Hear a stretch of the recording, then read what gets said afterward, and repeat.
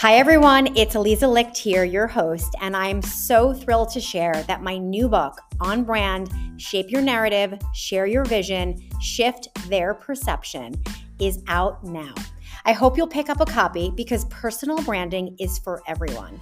It's for the new graduate starting out, the middle manager looking to level up, the executive who wants to be a thought leader, the entrepreneur starting from scratch. It's for anyone who wants to pivot or transition into something new. Because having a strong personal brand means that your name gets dropped in rooms you're not in, and that you're thought of for opportunities that other people haven't even heard of yet. So pick up a copy, and I can't wait to hear what you think.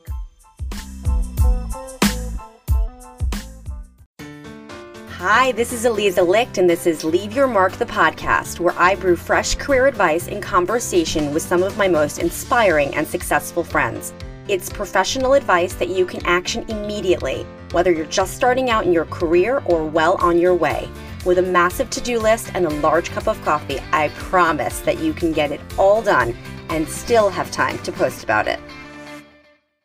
Hi, it's Eliza with Leave Your Mark podcast, and I'm here with the amazing Marjorie Gubelmann, who is a friend. We're sitting in her magnificent, I think this is your dining room? Correct. Well, it's gorgeous. Marjorie, I'm so happy to see you, and thank you so much for being on the podcast because you have an incredible story. You are a mom. Yes, I am. You're a single mom. Yes, I am. And more than past your midlife, I would say, right? You can say it. I just turned 50. You look amazing. Well, thank you. You decided to completely change gears and go in a totally different career path. But I want to back up from the beginning before we go there and just talk a little bit about your start. Like, where'd you go to school? Where'd you grow up? Like, tell us a little bit about Marjorie. Well, I was actually born in New York. So I'm technically a New Yorker, but I didn't live here. I moved to England when I was 2. Then I moved to Palm Beach when I was 12. I've moved around a lot. I went to boarding school in Maryland for high school. And then I went to college in New Hampshire in a town called Henniker, New Hampshire for my freshman year of college. And when I got there, all of my fellow classmates were into the Grateful Dead.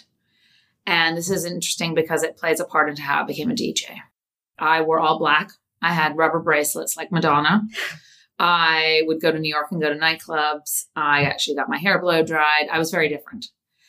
And they had a radio station there. And I thought, I need to get on that radio station if I'm going to make it through living in this middle of nowhere, New Hampshire, with people in their tie-dye shirts and patchouli perfume wafting. And I went down into the radio station and I inquired how to become a DJ. And I passed this broadcasting test. And I was a terrible student, terrible my whole life. And I did pass it. I had to just sort of do all these things I can't even remember, but I passed. And they said, you have a show. I was like, oh my goodness. Well, they're like, you need a name. This is 1987. Just to give you some context, I was a freshman, so I was 18. And I said, okay, my name is Marj. Where did you get that from?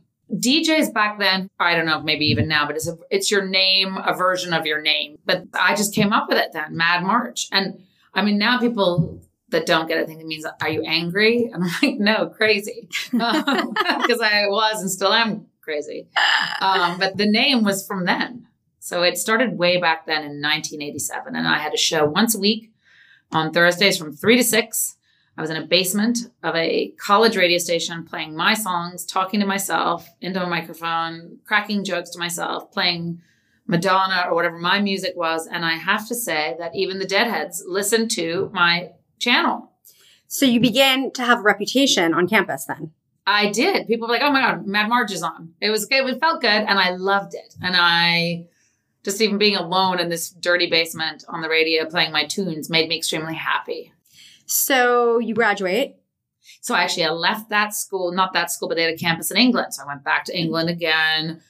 I was allegedly going to go for a semester. I ended up graduating over there. Then I was living in London. I worked in London for 4 years. And then I moved to New York, 1995. Worked other jobs. I worked at Amphar. I got married. I got divorced. Fast forward, our mutual, very kind friend that actually introduced you and I, Mickey Boardman. Yes, we were sitting here at this table in this dining room one Sunday lunch and discussing these young girl DJs that are all over. And when I say young, they could be my child. I mean, they're extremely young. And I sort of said, well, Mickey, it's funny. I was a DJ in college. He's like, oh, girl, you are going to DJ my birthday party. And I was like, Mickey, it's been 25 years or however many. I'm terrible at math. I don't know what I'm doing. This is ridiculous. Of course, I'm not doing that. And he was like, do you think they know? They have an iPod practically. Just wear one of your fancy dresses. I'll have a man there to help you. I was like, Mickey, 15 minutes. I'll just do it for 15 minutes. And he's like, fine, 15 minutes is fine. And then I went there. And, as you know, we have a lot of common friends. And people were like, is Marjorie Gubelmann the DJ? Oh my God, what is happening? And what was interesting is everyone was rooting for me. I could feel they wanted me to succeed, which was a great feeling because I didn't know what the hell I was doing. So I got there and this very nice man who called me ma'am. Yes, ma'am, may I help you? And I said, I don't really know what I'm doing. I haven't done this in 100 years. And I think this is the part where I have to sort of check myself because I made fun of people my entire life that would bang on and on and on. Oh, when you do what you love and it feels right, it's not work. And I'd be like, oh, throw up. That is just not true. And these women particularly banging on about it are so lame. And all of their media trained pitch that comes out just sounds so phony baloney. And it happened to me. I want you to know that the 15 minutes turned into 3 hours. I just came alive and I just had all these feelings like, wow, I really love this. And that's how it started. And that night in 2012 was when it all started and Mad Marj came back again. So Mickey, well done. Yeah, Mickey, full props. Well done. He doesn't take any ownership and I always give him credit, but he's so sweet. He always doesn't want to own it. But if it wasn't for him, I would not be having the second life. He's such a Libra. Is that a Libra thing? I think it is. He'd be happy to you saying an astrology moment because he lives for that. I know. Same. Yeah. Okay. So you had sort of pre-training, but then you sort of decided to take it seriously. And you were like, I'm going to go to school for this. Yes. And I have to say, I think that's because of my age. So the phone rang, probably within days of that. The word got out. I think it was people were in shock. That, the stereotype of what you would put Marjorie in was not one who would be on the decks playing big DJ. So the phone was ringing with jobs that frankly I needed and I wanted. But because I was older, I was like, I just can't do this if I don't know what I'm doing properly. And I said, no. Hold on, I have a question though. Yes. But you lasted 3 hours at Mickey's party. So yes. you knew how to technically do it. Yes, but I was winging it. And I've also been a good faker. So I faked it enough to, get through the night. Plus I had that man standing there. So if anything was off, I could give him a look and he'd come over and flick a switch. Okay, fair. I had a helper. Fair. Having the man behind the woman, is different than the woman just standing there all alone, standing, looking over the crowd. Especially when someone's paying you to do it. Correct. And I take my reputation very seriously. And I think in life, all you have is your word and your reputation. And I did not want to be a fraud. And I thought, if I'm going to give this a whirl, I want to go to school and learn how to do it properly and get up to date. I'd been since 1987. So a friend of mine at the time was running Warner Music and I called him up and I said, please, I need to ask you a question, but don't laugh. And just answer my question. I'm like, but I have to go to DJ school. And he was like, I'm not laughing, but I have so many questions. I'm like, nope, just tell me where to go. And he's like, okay, there's only one, and it's called Scratch Academy. So I enlisted, and I went to Scratch Academy. I think it was a total of about 6 months that time. And I didn't tell anyone. I told one friend, which is important because you and I have discussed before, doubting yourself, or because I didn't think it was real. I thought this might be a phase, a blip. If I don't tell anyone, then it doesn't matter if it goes away. No one will know. It'll be that little thing that I just did at Mickey's birthday and no one knows that I tried to really learn it. Yep. So I didn't tell anyone. I went to school.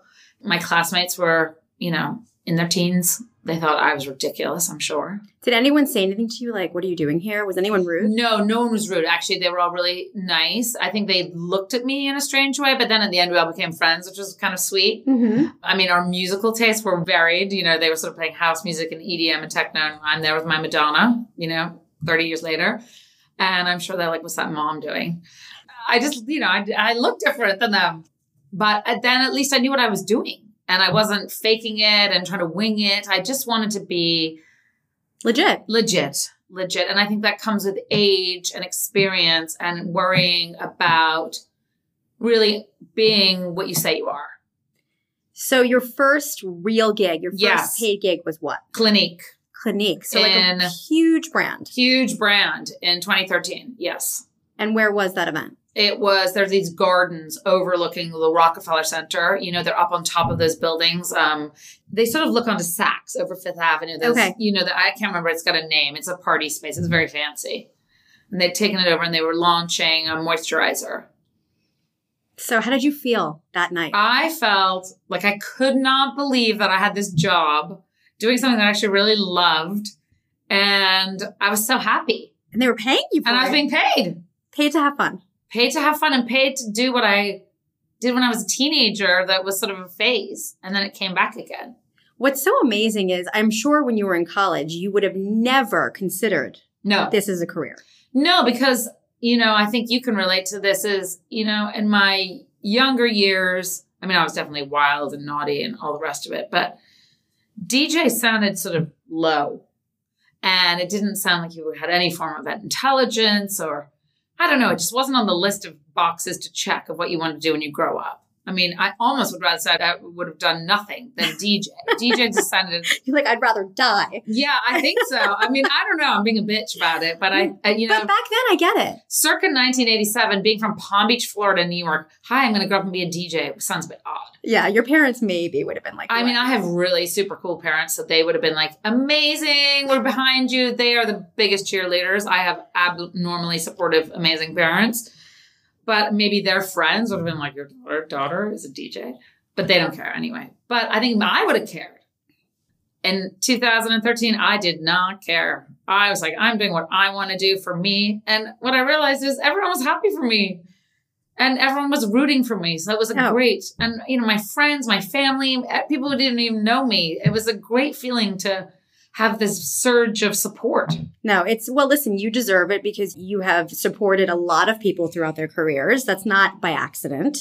You've made an incredible reputation as a friend and a great listener. And, you know, it all comes back around. And I think you're absolutely right about that. I think it's not an accident at all. And in fact, you know, this job of yours, this career now, you are essentially in the business of making people happy. Yes. And it makes me happy making them happy. Which is so incredible. Yeah. And it sounds so cheesy when I say it out loud. Even now, I'm like, oh God. It's not cheesy. People happy and it makes me happy. But it's true. And it really happened. No, it's great. And I'm sure when you come home at the end of the night, you just feel like totally invigorated.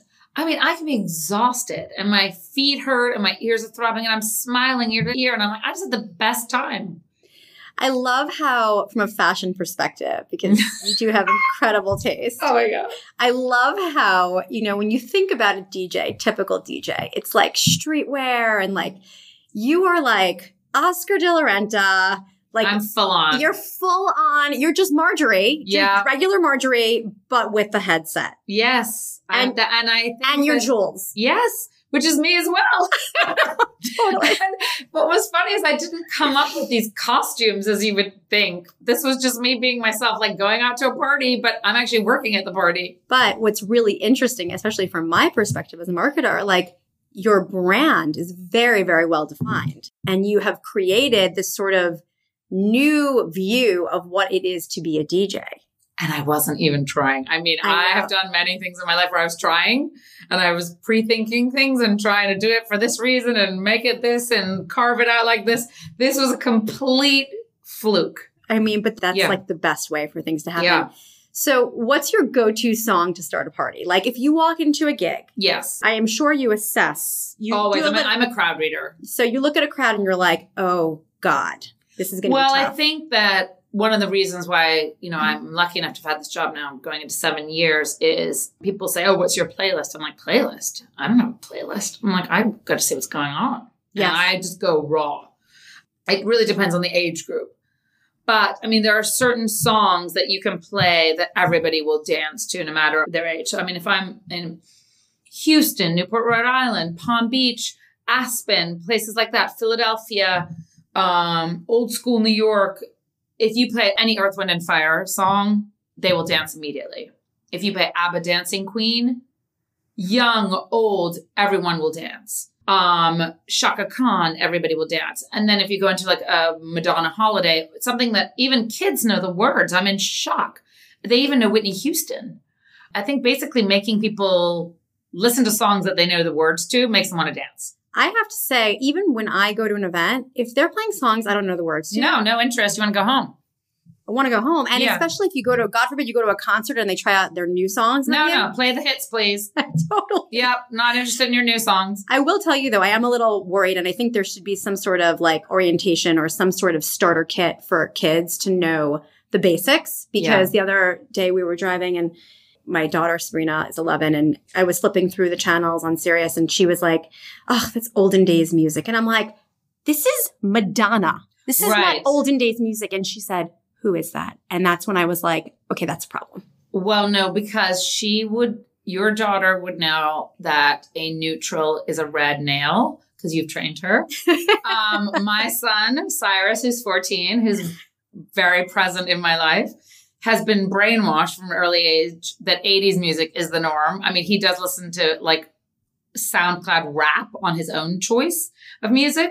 But he does know. I mean, he could sing along to sort of A Flock of Seagulls or, Bananarama. He knows all this because those are his nursery rhymes. We skipped those songs. So as a parent, your loves get instilled in them. So listen, your daughter is going to rock a red nail on a red lip. She's going to. Well, mine knows the words to 80 songs. I think I need to do a better job on music because that was upsetting to me because it's like, well, that was probably like us as kids when our parents would put on, I mean, my parents loved disco, thank God, but then they would do a little bit of, I don't know, the Eagles or something like that. That's what I thought was olden days music. That's so funny. Yeah. What's your dream gig? Like, who would you love to DJ for? Oh, I think it would be so amazing to DJ for William and Kate or Harry and Meghan. I think that would be amazing. Just, small goals. Oh, you should have goals. Always. You never know. It's amazing. Put it out there. Put it out there in the world. Well, that's why I'm asking you. Yep. Everyone listening, if you can make that happen. I know songs that they would dance to. I think. And I won't embarrass them and I'll dress properly and I'll be on time. You always dress properly. I know. Well, that's what they're going to get. That's why I'd be the right fit. You're like perfect for the royal family. And I grew up in England. I know all those English songs. It's amazing. And I'm a huge fan of their Lady Di, obviously. So you're a single mom, as we discussed before, and you're super close with your son. Yes. And I would imagine you have to travel quite a bit. Yes, I do travel. Ever experience mom guilt, or are you just doing your thing? And how do you sort of manage the parent side and also pursuing your dream? Well, I think that, as a divorced woman, you have guilt regardless. I mean, it just comes with the territory.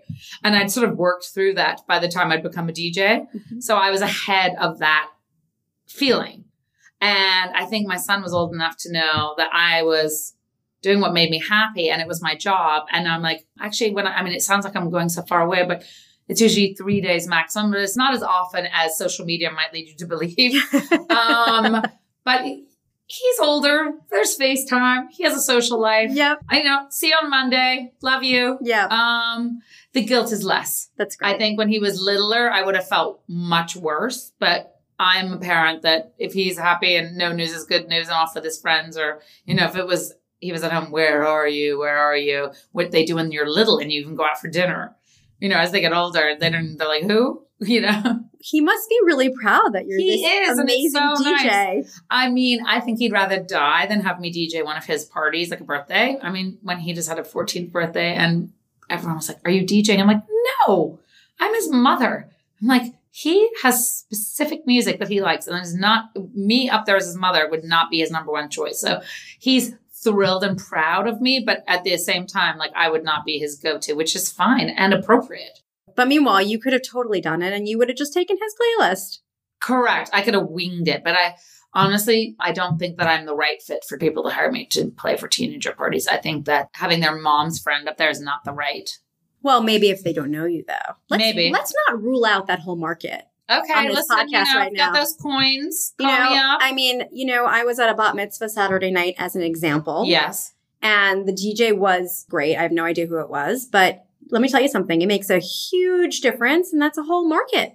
No, you're right. But I know from my son, when he's gone to bar and bat mitzvahs, it's either the parents are happy or the kids are happy. It's never both. That's so funny. Well, in this case, I wonder if that's true. Yeah. It's funny. I was very happy. I would have to ask my kids if they were happy. Right. Sabrina doesn't dance anyway. My kids don't dance. They just stand there. So, okay. Yes. So speaking of, you mentioned social media before. How does social media play a role in sort of building the DJ Mad Marj brand? I am not strategic. I don't have a plan on social media. I'm just myself. So, whether I'm doing videos of my dad being cheap, not putting on the pool heater in Florida, or people love to know that you're human. Of course. So I show a lot of that. And then I can also show myself glammed out going to work. But, there's no one doing it for me. I do have people sometimes that come up to me on the street. There was a lady about a year ago who worked at Lenox Hill Radiology, and I was going, I had a dirty ponytail. I was walking down the street, and she said, "Are you DJ Marj?" And I was like, "Yes." And she's like, "I follow you on Instagram." And anyway, I hugged her. I mean, I couldn't believe, I'm like, I look like some disgusting, filthy mess right now. Anyway, and she just came to March Madness on Friday. Oh, that's amazing. Yes. So I think that, I get a lot of jobs through Instagram, which is great. That's great. I went to Finland last year for this beautiful girl's 40th birthday party. I went to Helsinki, Finland, and I was having dinner with her and her husband the night before.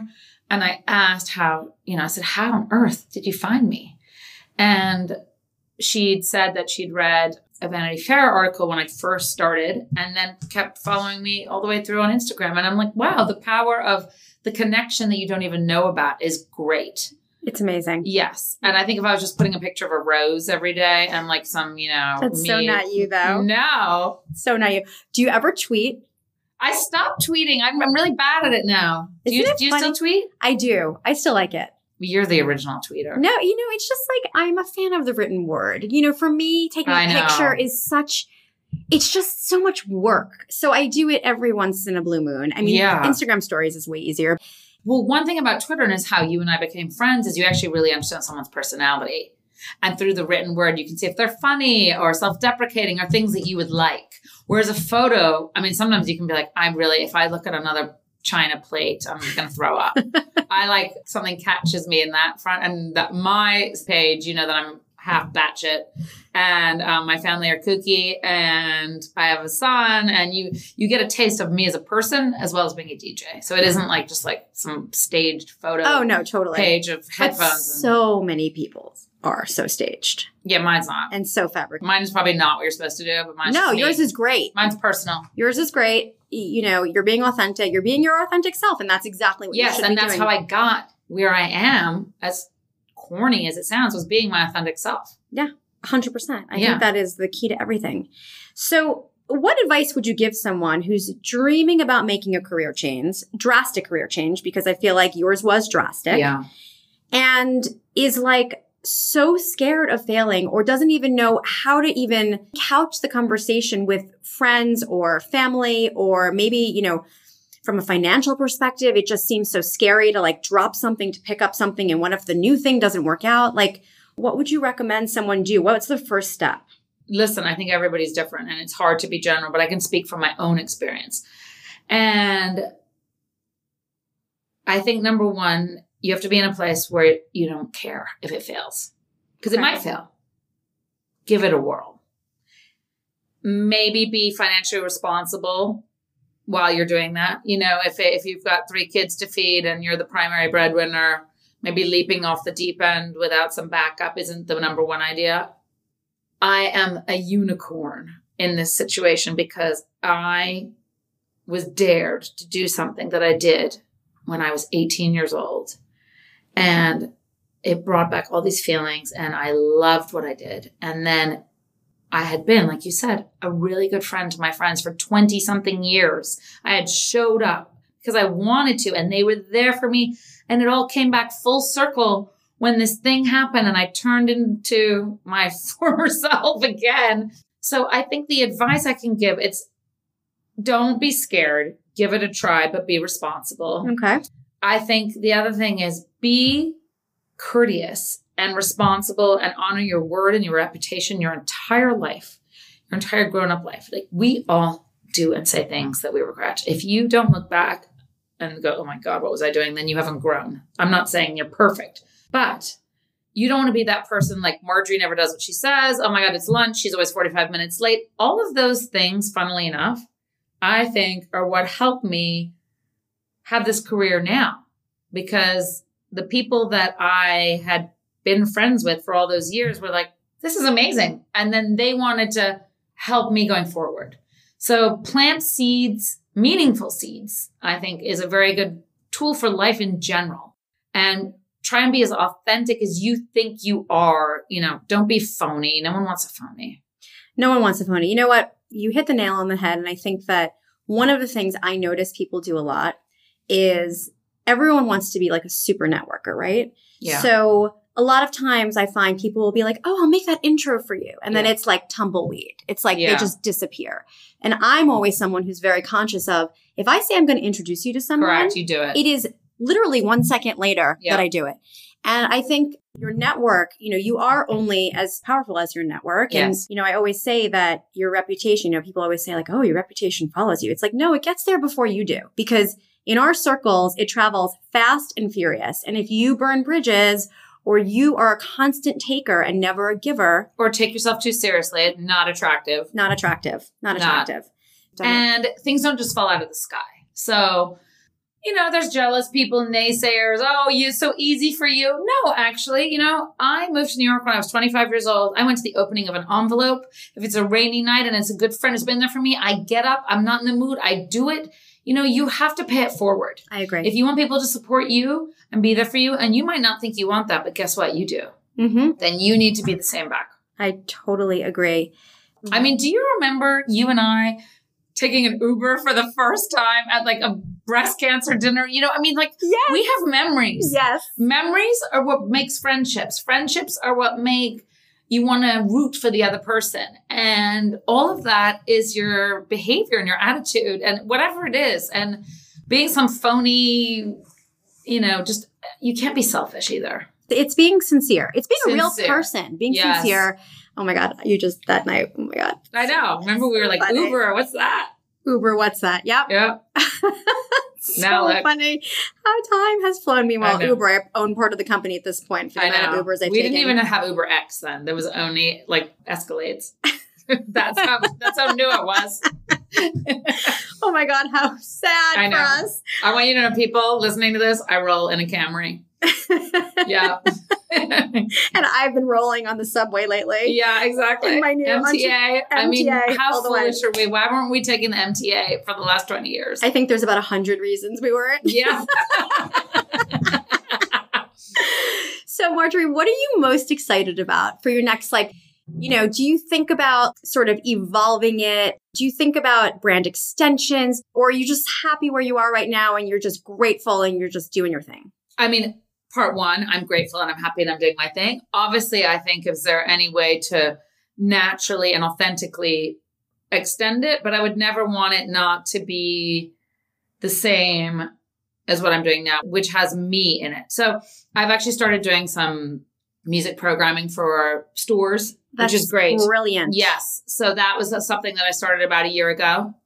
And I have 2 quite large clients with that, which is great. So music, but I've curated the music. Well, I was going to say store music is so important. Yes. And most of it is so bad. Yes. Well, it's very complicated that there has to be all these like licensing issues and, you know, but I work with a company that does all that part. And then it goes into like a box. And then you have like employees that don't want to hear that song again. They have to hit thumbs down. I mean, there's so many moving parts, but that was something that I thought was a natural. Brilliant. Yeah. Brilliant. I love it. Yeah. So good. So what's going to be written on your tombstone?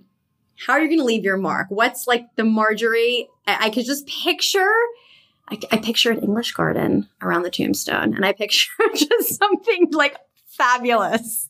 I think it should be something about being happy, or I don't know, but I'll just tell you, at my boarding school in our yearbook for senior year, I mean, the people's quotes on their page with their picture was sort of like poetry and Cat Stevens and long roads and this and that. And mine was this quote. I don't even know how I knew to put this. And I looked, it was 1987 and it said, I love the nightlife. I've got to boogie. That was all it said. Oh, I have chills. That was my senior year quote on my page by the disco singer, Alicia Bridges. Isn't that ironic? I mean, and now look where we are. Fate. Yes. It's fate. I love the nightlife. I've got to boogie. I mean, there we go. I have actual chills. That could also go on my tombstone. I'm not ruling that out. But that just said that all of it was kind of there. You just had to rediscover the passion. Yes. And not be afraid. And be like, who cares?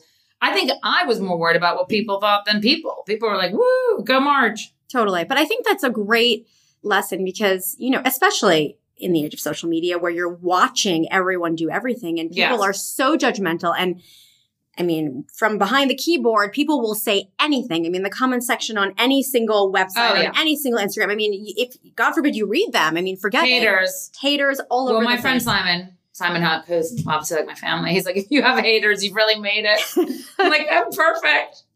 It's true. It's true. But, even though that is totally true. No, but I mean, I feel sorry for the young kids today, to be honest, because they think everything has to be perfect. I agree. And we didn't have that. We were allowed to sort of mess up and no one looked and we could be kids and everything's moving so quickly now. So there's a side of that I'm glad that I'm on the other side of that and older, but it is definitely, I mean, it's still hurtful to read it, even if people you're can older. be mean. People can be totally mean. Yeah. Just a quick anecdote. One night I was in bed with Sabrina, saying goodnight and she's like, I want to be an actress when I grow up. And I was like, you won't even be in a school play. Like, how are you going to be an actress? And she's like, well, their lives are so perfect. And I'm like, what makes you think that? And she's like, well, Instagram. And I was like, oh, no. Right. No. And she pointed to this one Disney star who's like beautiful and of course like in a show and da-da-da.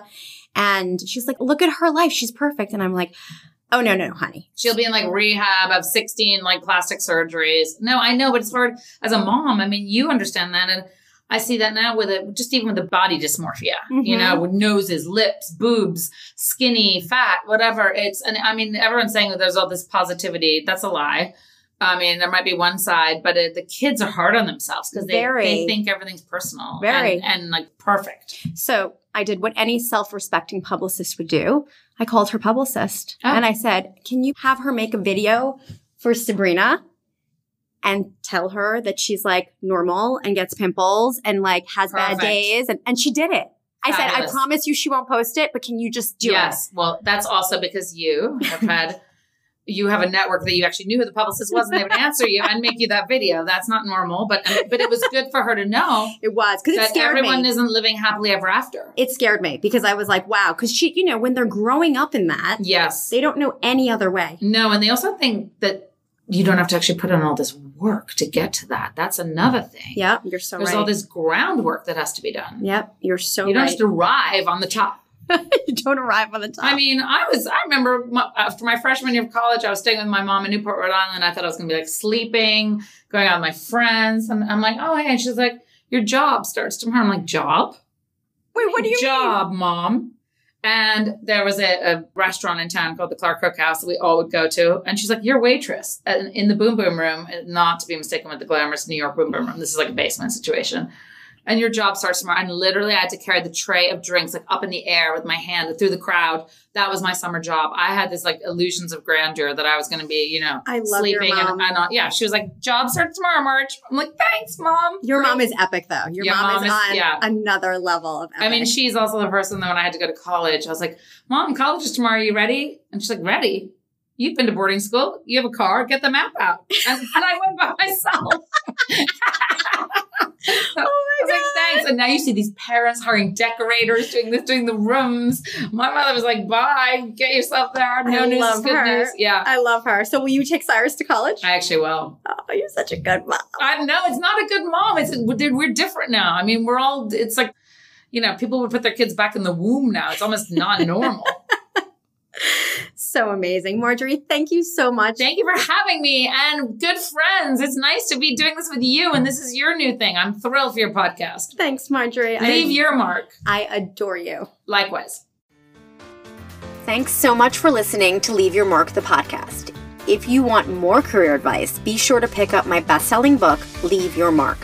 If you want to subscribe to my career advice newsletter, Blackboard, you can do so on ElizaLicht.com. Be sure to follow me on Instagram at ElizaLichtXO or reach out on Twitter at ElizaLicht. And just remember this, if change doesn't hurt a little, it's not change. Keep on rocking.